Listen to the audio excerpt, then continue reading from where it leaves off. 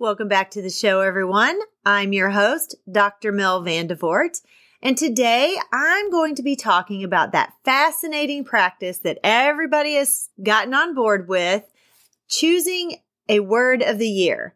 And we're going to explore the reason behind it. Have you really ever wondered why people embrace this tradition and what benefits it can bring to your life? Join me today as I explore the why, the what, and the how of picking your word of the year and learn how it can inspire and guide you throughout 2024. Let's get started.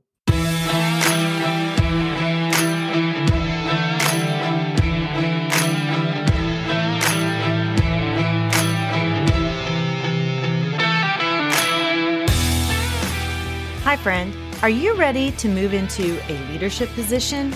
Do you have interests and ambitions that you want to pursue, but feel like you don't know how to take that next step? Maybe you want to start your own coaching or consulting agency.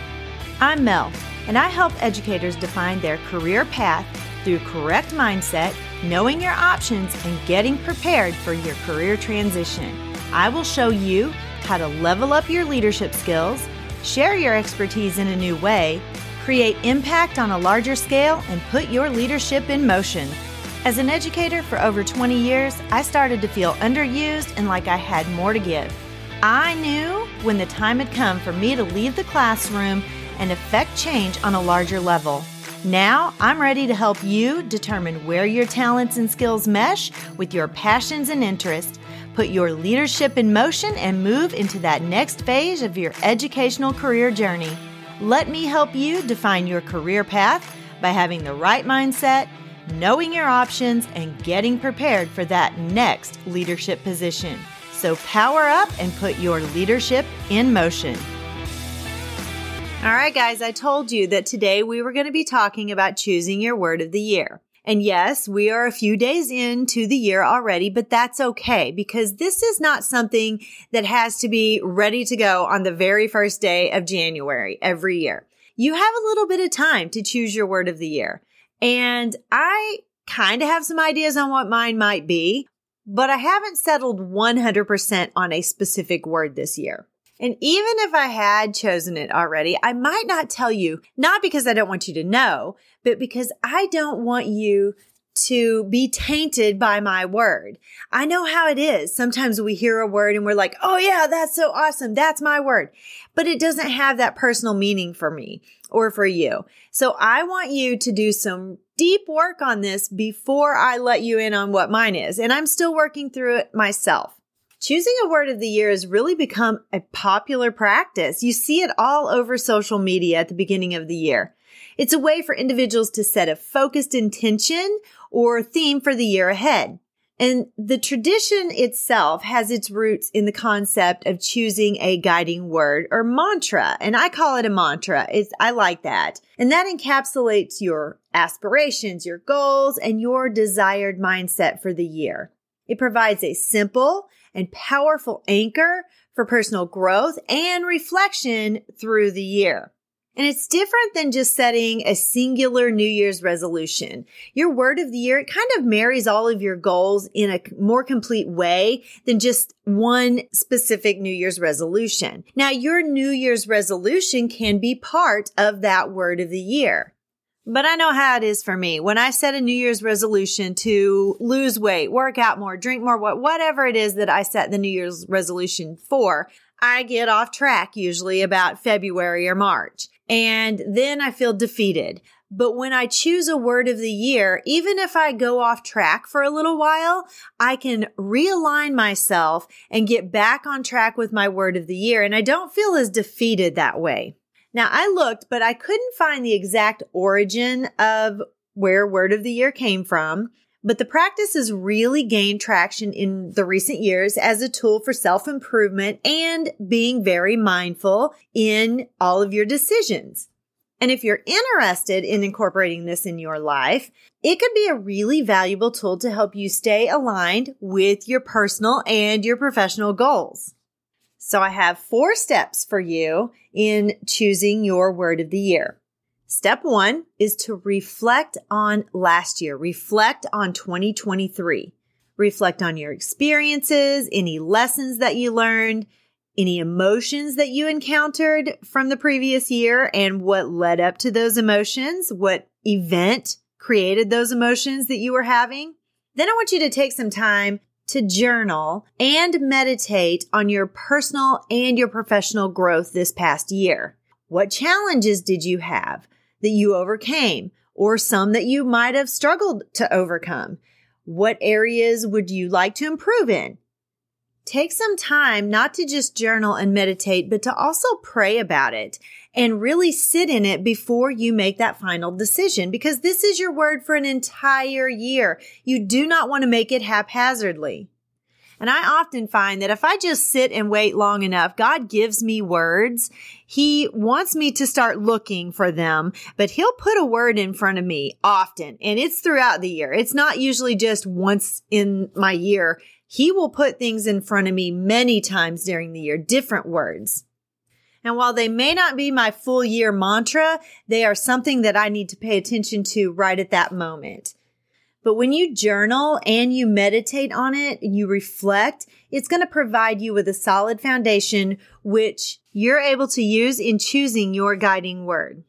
Step 2. Now, remember, in step 1, you were journaling, do a brain dump. I've talked about doing brain dumps often. Write down 10, 20 words that come to mind, and then start looking for those themes. So that's step 2. Identify themes and intentions that arise from those reflections that you're doing. What words resonate with you the most?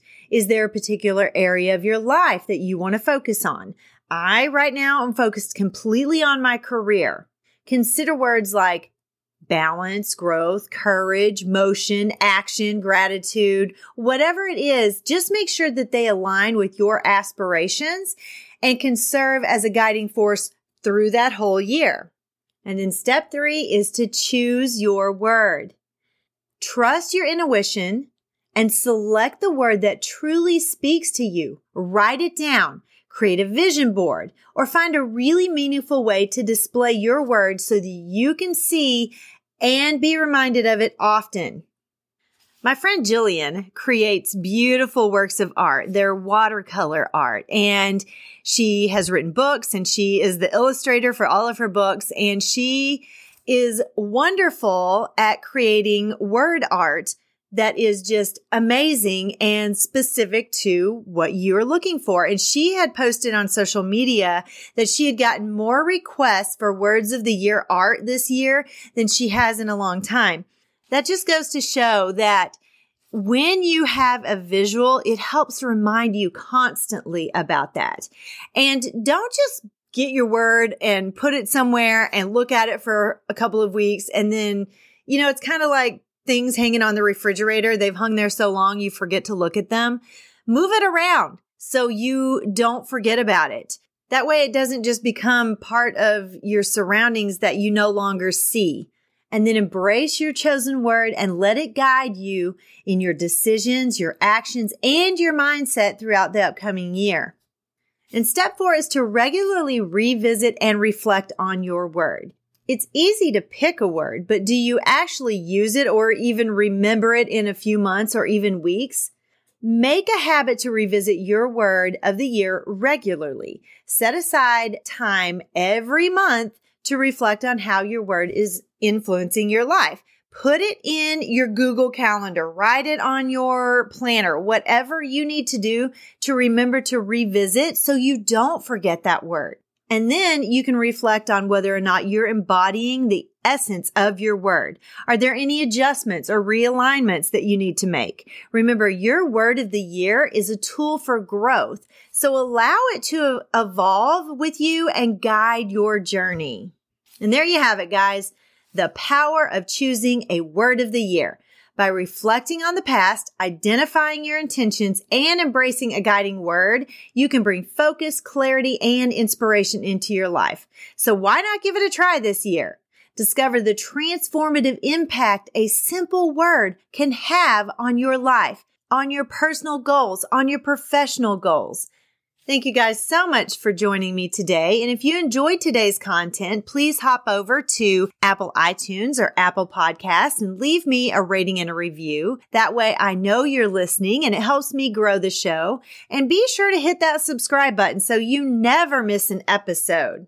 I also want to invite you to join our Facebook group where the learning continues during the week. And I will have the link for that in the show notes, and you can click on the link and join at any time.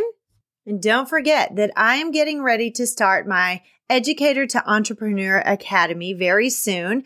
And I'm going to have a link in the show notes where you can send me your name and your email. That's all I need, name and email, and I will send you more information about going from an educator to an entrepreneur and owning your own time, starting your own business. I'm going to walk you through the entire process. Remember, I have done this and it took me a little bit to get through it and figure things out because I didn't know what I didn't know. But now I know and I can tell you, and you can do it in a much quicker way and more efficient way than I was able to.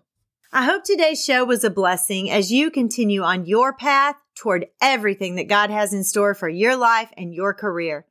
May the Lord bless and keep you. May His face shine upon you and be gracious to you. May the Lord lift you up and give you peace.